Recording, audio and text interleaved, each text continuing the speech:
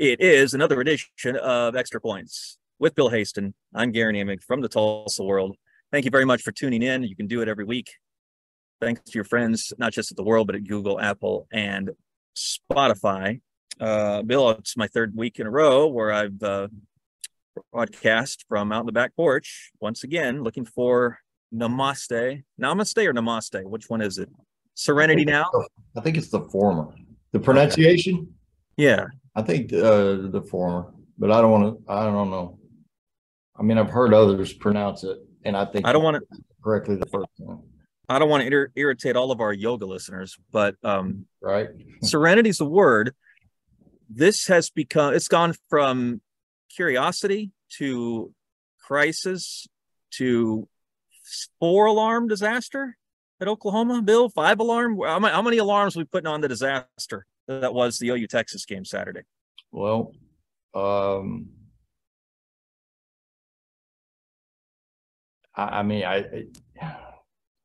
remember a post-game interview after K-State, and one of the linebackers said, all of our goals are still in front of us. Everything that we set out to do this season, and then TCU happens, and then you're like, you just hoping you can win the Big 12 and find a way to rally and win the Big 12. And then Texas happens, and so unprecedented, so and here's part of what's so disheartening. It's got to be disheartening for OU fans. Is I watched a lot of college football Saturday and saw several backup quarterbacks play really well. Mm-hmm. KU's guy played really well. He played well enough for them to win that game. That was just who has the ball last wins the game. Right. Great game. For that matter, Duggan a few weeks ago was officially a backup quarterback. Yes, going into the season. So for OU to have been that hapless Garen in the Cotton Bowl when they had to go to their second quarterback, there are myriad issues, and that's one of them. But after a third consecutive loss, after having been outscored, having given up almost 150 points in 3 weeks, and you're just getting clocked now. And so, yeah, I mean, all the alarm bells are sounding, but I just don't know that there's an ability to fix it. That's the question, right? At this point, it's the deficiency is glaring and apparent on defense. I think they're gonna get Dylan Gabriel back for Kansas, which means they will have a functional offense. I'm not guaranteeing that they're going to score 30, because the last we saw of a healthy Gabriel, it wasn't that great. It wasn't as good as it needs to be for Oklahoma to get to bowl eligibility, but at least it'll give the offense capability, which is above what they had against the Longhorns. But Bill, the holes are so wide and deep around the backup quarterback situation that it's gone. You go from trying to explain the free fall in the last 3 games to trying to come up with answers. And I don't know a way around this, because you're regressing. It's not like they're hiding players that they hope to redshirt, I don't think. And there are no layups on the schedule. Kansas is now a problem, not a solution for the Sooners. Yeah, in Norman, Kansas is a problem. West Virginia will be a problem later in the year. The only team that was keeping OU out of the basement by Big 12 rankings, not anymore. But that game's in Morgantown. I wouldn't trust OU to beat West Virginia State on the road right now, let alone the Mountaineers. Texas Tech would have been an issue had they come to Norman. What I'm saying is, if the goal is to show progress and by that post a winning record or a 6-6 record, I don't know where you get that based on what I've seen the last 2 weeks in particular, but even 3 overall. So I'm open for suggestions. I'm sure Brent Venables, even if he wouldn't admit it, would feel the same. Right. Well, they they're allowing in the 3 conference games, Garen, OU's allowed 587 yards a game. That is the worst figure in the conference by nearly 100 yards. Mm-hmm. They've given up 20 offensive touchdowns in 3 conference games. Nobody else has given up more than 12. I mean, they are so the problems are so extreme, and the failures have been so glaring that it's. I mean, I got a whole sheet of amazing stats and storytelling stats. I mean, I'm not going to recite them all because, I mean, nobody wants to sit and hear all that. But I mean, they're 116th now in third down defense, 116th in the country. They are. Mm-hmm. And I'm riffing off of a stat you reported in a column 8 or 9 or 10 days ago. But they now, in these 3 losses, Garen, they have given up. I didn't even include penalty first downs, just offensive first downs by the opposition. 86 first downs. Yeah. That the other team got the necessary yardage to get a first down. Yeah. 86 times. And in these 3 games, opponents are converting 54% on third down. So it's, to me, I mean, the season is obviously is broken to pieces, and it's irreparable. And I mean, I guess that's, you could somehow find a way and rally and get to 8 wins or something, but I don't, if you've been this dismal for 3 weeks, then it's kind of like Coach Parcells used to say, you are what your record says you are. And so I'm really stressed to come up with enough wins to get these guys in a bowl. Mm-hmm. Never mind some sort of miraculous second half of the season. So I think, I mean, the portal is such a giant piece in roster assembly now, but I think priority number 1 right now in Norman, I mean, you got to coach them up, hope for the best and for better results right now. But I think also, man, they are ranked 6th nationally as we speak with the 23 recruiting class. Right. You got to make sure that you don't, that doesn't fall apart.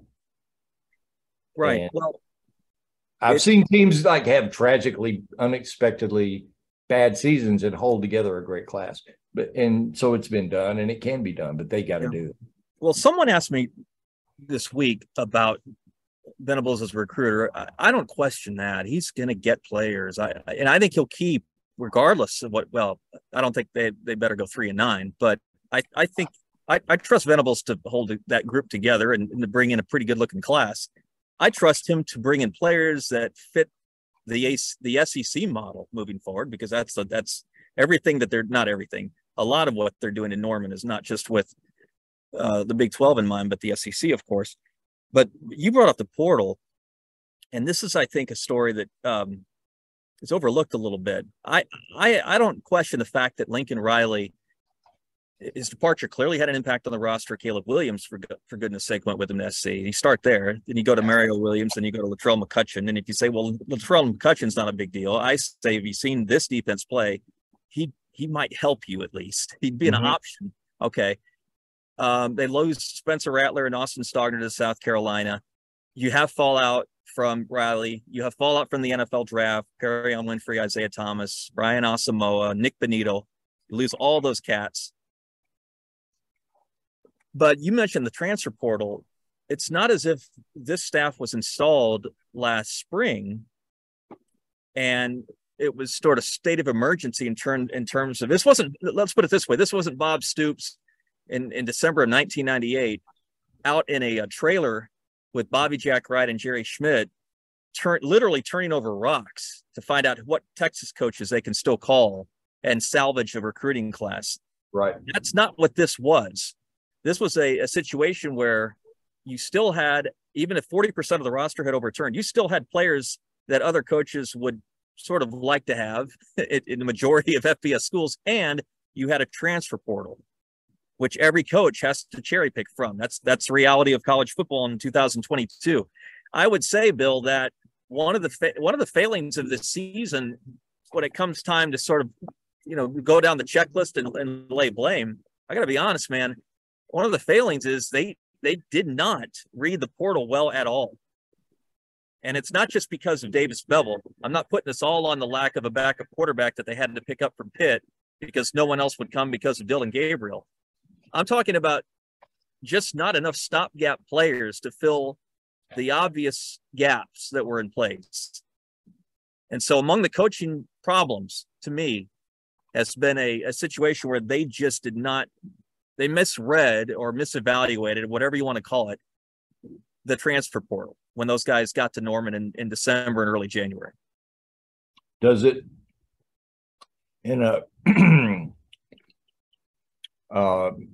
it feels to me though like their position in the portal is so much different going into this offseason, because portal guys by definition are not really looking for a place to compete to play. They're not competing for, they don't want to compete for a job, they want to play. Right. Which is not to say they're not competitive, but they're looking for a situation where they can get on the field right away. Right. And it feels like, at OU, there's a lot of openings for immediate. Sure. Guys come in and immediately slide right into the first unit. So right. No, this is, it's like you always notice, and it's always written about and talked about how a president ages so rapidly after he or she is in office. A president ages so way beyond what you would age if you weren't the president. Mm-hmm. Brent Venables in a month. Obviously the stress level on the best of days for a coach it's a tough gig, right? But he really looks like he is suffering right now, and he looks like a guy who is saying what he's saying on Mondays, but he knows those personnel better than anybody, and he can. I think he has a pretty good sense of what's coming in October and November, and so it's just, it's shocking. It's every program has dips, and since they hired Bob Stoops, there was a dip in 2005. There was a dip in 2014. Landry Jones didn't win the Big 12, and yet they were always like right there, right? Mm-hmm. But with regard to this, I think most OU fans thought they'd never see this again in their lifetime. Well, one more thing, and then we'll get to OSU. And a lot of OU fans never have seen this in their lifetime. Yeah. I'm glad you brought that up. I got an email amongst many others this week from a guy, and included it in the mailbag posted today, about fans' entitlement. A guy who lived in Nebraska for a number of years, was around a bunch of people who never thought it would happen to them, the Huskers, and the problems that they've encountered since Frank Solich left, basically. And he said, let this sort of be a reminder that you're just not immune. You might think you are, and he's not saying that 95% of the OU fan base has reacted like spoiled brats to what's going on and entitled babies. But he's just cautioning those who don't essentially appreciate what they have to appreciate it. And I think we need to be reminded of that now and then as to how long OU has had it so well. It's, you mentioned the word dip. Everyone's had that dip. Since Bob Stoops took over 23 years ago, I looked it up. Ohio State is the only thing that even compares. But even they had a losing record 10 years ago with Luke Fickell. They went 6-7. Alabama's had 3 losing seasons since then. That seems crazy to think based on what Saban has done with the program. But it's happened 3 times in the last 23 years. Clemson's had that. Michigan's had that. USC just had that last year. That's why Lincoln Riley is out in Southern California. Notre Dame has had that. Florida. All 3 Florida schools. Yeah, right. The state of Florida. Yeah. Georgia, LSU, other SEC programs, Tennessee, of course. Mm-hmm. OU's dip was 8-5. That's right. Not 5-8. In 23 seasons before this, 2 5-loss seasons, 05 and 14. Is that it? That might be it. The 09 team lost 4, I want to say. Don't know if they lost 5. Ended up in the Sun Bowl. That was the team that lost Bradford and Gresham to injuries. Right. Yeah, that team was doomed. But yeah, no, but the point is, right? Bradford was knocked out in the first football game ever played at AT&T Stadium, actually. Yeah, that's right. Yeah, that's right. BYU. Yep.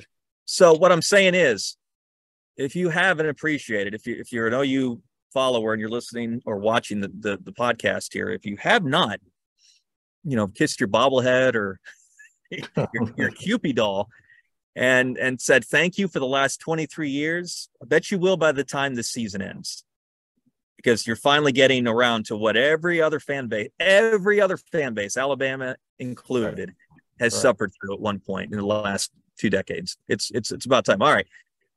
Things not nearly as grim in Stillwater, Bill. OSU goes to TCU, another game that it's a cliched word, right? But it sort of fits. Showdown in the Big 12. The Cowboys had one 2 weeks ago at Baylor. This one feels even bigger based on how TCU is playing and based on the fact that Oklahoma State can really take a big step forward in terms of conference championship game position, if not conference championship position, by getting this one in Fort Worth. How do you think it sets up? Has that line moved? I wonder. What is it? Is it TCU -4?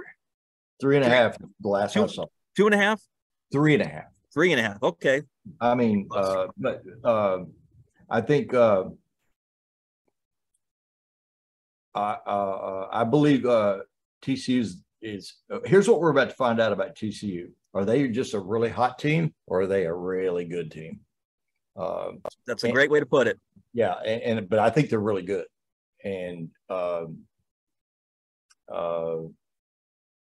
Sonny Dykes and Duggan are a heck of a combination. And I mean, even coming out of Kansas's loss to TCU, I thought, isn't that fascinating? You could have done a computer model of improbable scenarios in the preseason. Ask a computer to provide the most improbable scenarios in college football. And I don't think it ever would have spit out that Sonny Dykes and Lance Leipold are on the short list for National Coach of the Year. Yeah. And that game day would be in Lawrence. Yeah. On the same day Texas and OU are playing. Yep. And so I think it's really risky, dangerous business to have your quarterback run the football 58 times, which is what Spencer Sanders has done to this point in the season. And Mike said it himself in the post game. Really, it might have been his first statement after the Texas Tech game is we've got to run the ball better. Mm-hmm. And they look at their tailback rushing numbers, Garen. They're not very good. And you know what? I've got to say this because I saw the guy play so frequently in high school. Mm-hmm. Why the crap doesn't Braylon Presley get a look in the backfield? I'm telling you, he has. I don't care if he's 3'10" or 5'10" or in between. I don't care. He has unbelievable burst, unbelievable vision, and there's a reason he scored 1 million touchdowns at Bixby. He's really good, and I don't understand why they don't. And as I understood it too, he was recruited, and the pitch was, we're going to use you both as a running back and a slot receiver. And he was going to be kind of a weapon, a really versatile weapon. And you know what they got him doing? Covering punts. Made a pretty big play at Baylor. We'll give him a great play. But what you're suggesting is he could help you in the place he was recruited to help you, is what you're saying. Yeah. Yes. He's a 2-time player of the year. I mean, he was untackleable in high school. And I don't get why he hasn't gotten some reps in the backfield. So, but I've said this before the Waco game, and I'll say it again. I've learned to stop underestimating OSU's ability to win tough road games. Yes. I just think that when we sit here, you and I, in mid-December and look back on the season, I have a feeling that maybe we'll look back at this game having been OSU's best opponent. Yeah. In TCU. I don't think TCU they are hot, but I don't think they're just hot. I think they've got real substance to them, and they've got real weapons, and they're really being coached up. And I think this is I'll say it. I mean, you can look at OSU's success on the road, their personnel, all of it, and I'll be surprised. And they're really good, but I'll be surprised if they win at Fort Worth. It's the best quarterback they've faced. I know the kid from Tech had a really good game last week, Baron Morton. And Blake Shapen is a good quarterback at Baylor. This is the best quarterback they've played today. These are the best receivers they will have defended to date. It's weird, isn't it? Where you go into a big game against TCU and it's not just that you're not talking about Gary Patterson. You're not talking about Gary Patterson's defense, because we're conditioned to think that's the challenge, that the Cowboys are going to have to come into this game and figure out a way to get to 24 points. If Spencer Sanders and I keep picturing that ice pack he had on his shoulder after the Tech game, man, I hope he doesn't show up at that thing on Saturday. But if Sanders is good to go and they're able to cut loose the entire package on offense, I think they'll get to 24. This is a game where you worry more about Oklahoma State's defense against TCU's offense.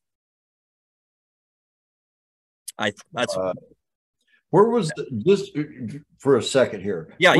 Where was the OU Kansas line at the beginning of the week? Do you beginning remember of the week? No, the point spread on KU. OU by a touchdown, something in that neighborhood. Okay. Well, Sooners now are favored by 9. What was the line on Oklahoma State TCU? Okay, it opened at 3.5. It now is at 4. Just for the record. Yeah, that's about solid. I mentioned the OU KU line must be moving based on quarterbacks. I think people are not. There's no way I don't think Daniels plays for Kansas, and I think there's a good chance that they'll get Gabriel back. But anyway, well, that was a mess yesterday. He's out for the year. No, he's not out for the year. The Daniels thing. Yeah, that was a problem. But anyway, I worry about, and I haven't had to say this in a couple of years, Bill, but I really do worry about OSU's defense holding up in a big game. And that's not so much because the Cowboys are giving up a lot of yards. They are.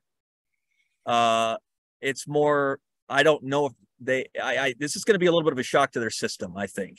Duggan, Quentin Johnson, that's not Zach Evans, a 5-star running back anymore for TCU, but Kenry Miller's pretty good. And that's a really good looking offensive line that the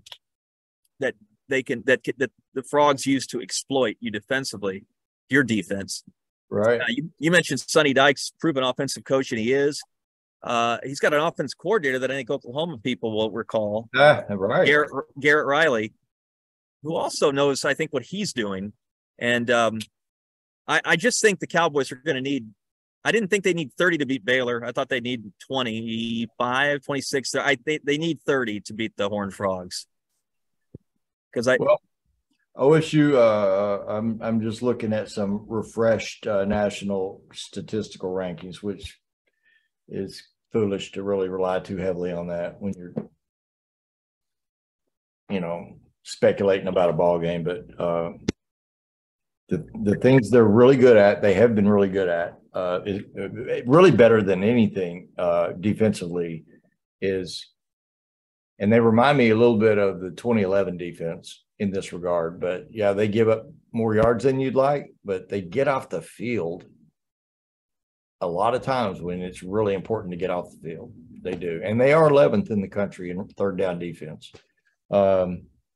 So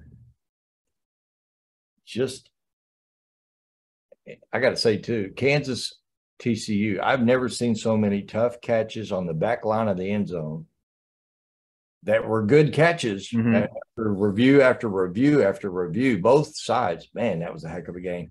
Yeah.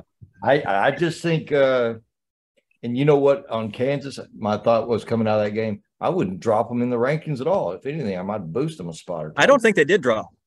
But I don't think they did either. But I was just thinking it would be such a sickening injustice if they were just like dropped out of the poll, losing a ball game. Come on, man. They were great. I just think I think there's a great chance by season's end we look back and say, yep, TCU was the best team on. And maybe, yeah, we may say that TCU was the best team on both OU and OSU schedules. Mm-hmm. And if we say that, then TCU is going to mess around and win the league. They are really, really impressive. If I'm Derek Mason, the OSU defensive coordinator, I'm begging my guys up front, get to Duggan before he gets to our secondary. You've got to generate. Gundy's been referencing this, Bill, the last couple of weeks. That's sort of working with an all-star team up front, and they were producing all-star statistics for a while. That's dropped off a little bit since Big 12 play started. They got to have an A game from Martin, Oliver, Lacey, and Ford, Evers, Ossie. Whoever rotates in there has got to make a dent in TCU's pass blocking, because I just, again, I'm scared to death at TCU's perimeter guys against what has been a rebuild and has been a good, but not anything more than that OSU secondary. They're not ready to be great. They don't need to be great. They just need to hold up. And I don't know if you give Duggan too much time, I don't know if it's going to hold up. Right. You remember that you were there, and I know where the press box is situated in Waco, so you had a good angle on it. But the safety play at Baylor, when OSU dropped Chafin for a safety, and he tried to leave the pocket, and the edge was sealed beautifully. OSU does that a lot. They do that really well. And so you talk about the importance of doing that, time and time and time again this weekend. Just keep Duggan in that space, and he's a big playmaker when he gets out of the pocket. So that's one thing OSU does really well that they have to do is kind of contain him and don't let him take a broken play and make a big play out of it. And but in the back of the defense, don't know if they're ready to win a big game. I think you just said that. It's okay. That's right. That's the issue. And while I had a good friend suggest earlier this week that if you make Duggan one-dimensional, force him to throw more than move, you have a better chance. That might be the case, but you know what? The guy's a second-rated passer in college football behind the guy who's the runaway favorite for the Heisman right now, C.J. Stroud at Ohio State.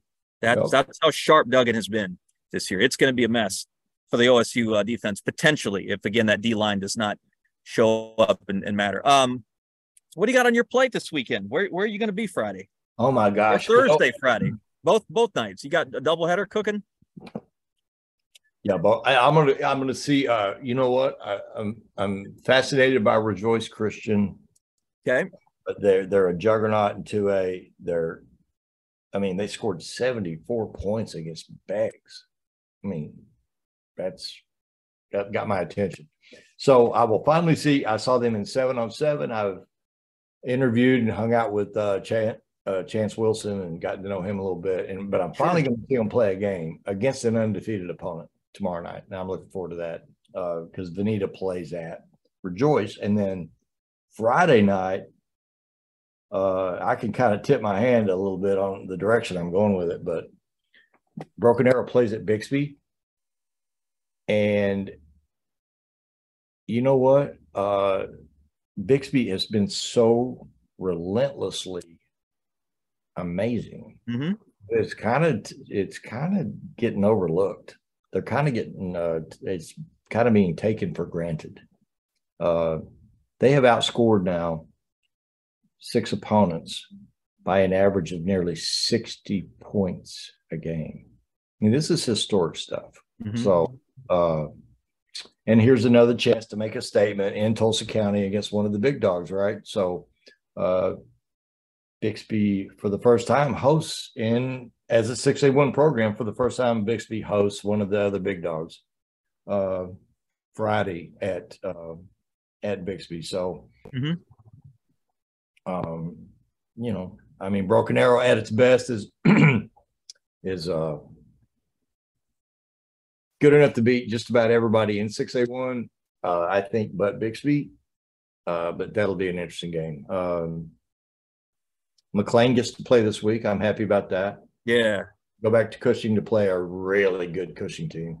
But I'm just happy that McLean gets to play because talk about fluke.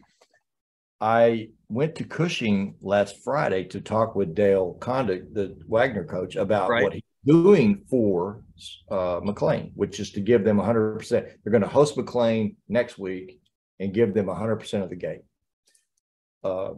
which would be about $5,000. That's good, though. That's really a beautiful gesture by Wagner. For sure. We don't want to play. We do want to play. We want McLean to play. And, they could have said, okay, well, we've got to spend some money on game ops, so we will split the gate with you. No, they said, we're going to give him 100% of the gate. So I'm proud of Wagner for that. But, yeah, it's an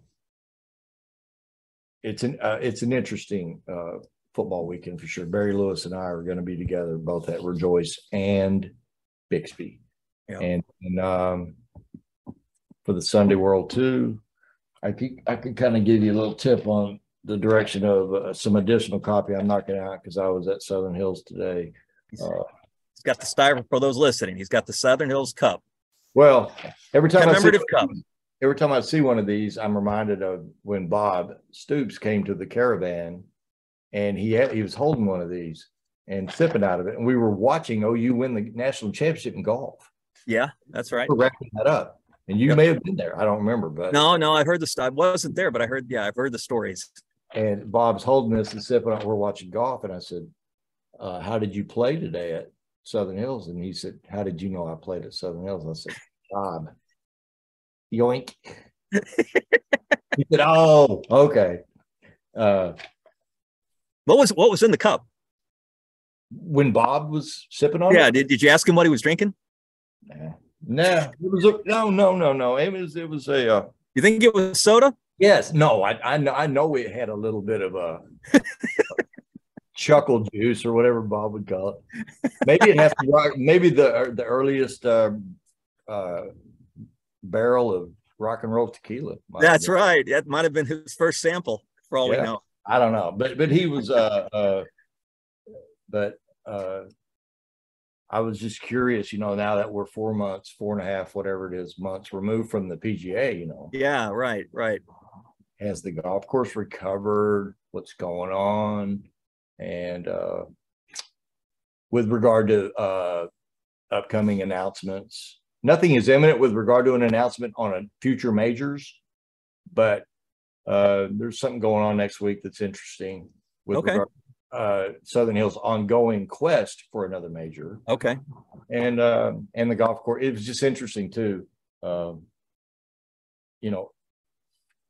saying that tomorrow will be the busiest day of the year with regard to member and guest play on the golf course. Oh yeah?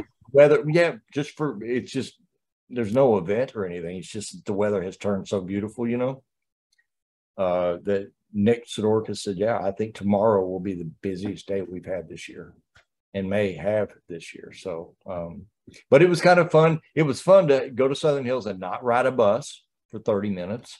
And it was. I'm not speaking just for the media people. Everybody had to ride a bus to Southern Hills in May, but it was interesting too, though, to get up on the property and there's no traces anywhere of tournament stuff, and the grass is 100%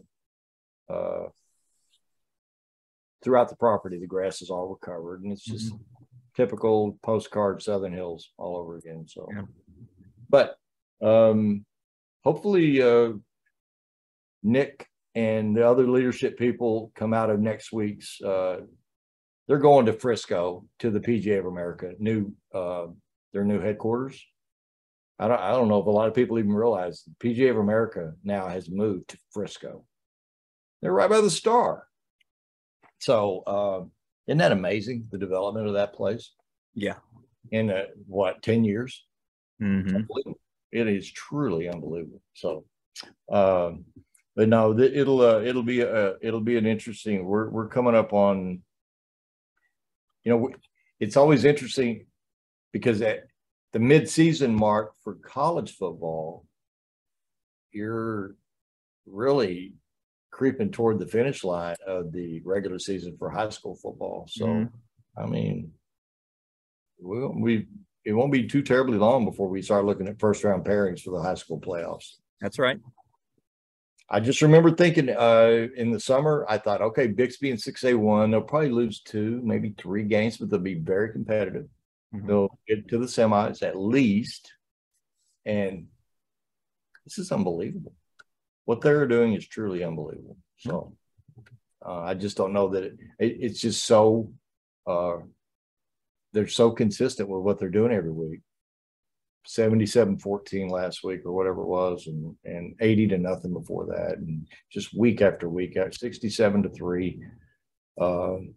It's just amazing. And you know what's interesting? This is the last thing I'll say about high schools for now. It's got to be a little bit of a challenge for Lauren Montgomery to keep those guys coached up, motivated when those starters know they're not going to get to play more than a half every week. These could play half.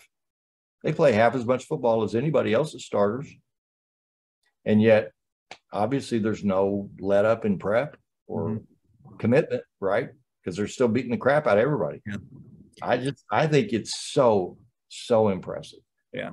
You get that level of consistency from guys who know they're not going to play more than 2 quarters. Mm-hmm. So the goal now is just play Bixby starters until the final horn. If it's Coach Championship, right, for Broken Arrow, he's going to tell us Tigers, look. No, he's not going to. He wouldn't say that. He's not going to say our goal is just to stay within name your school. But his message will be let's.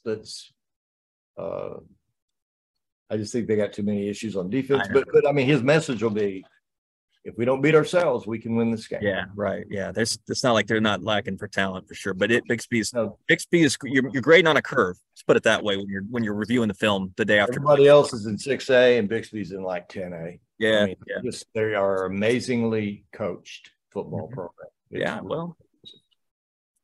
All right.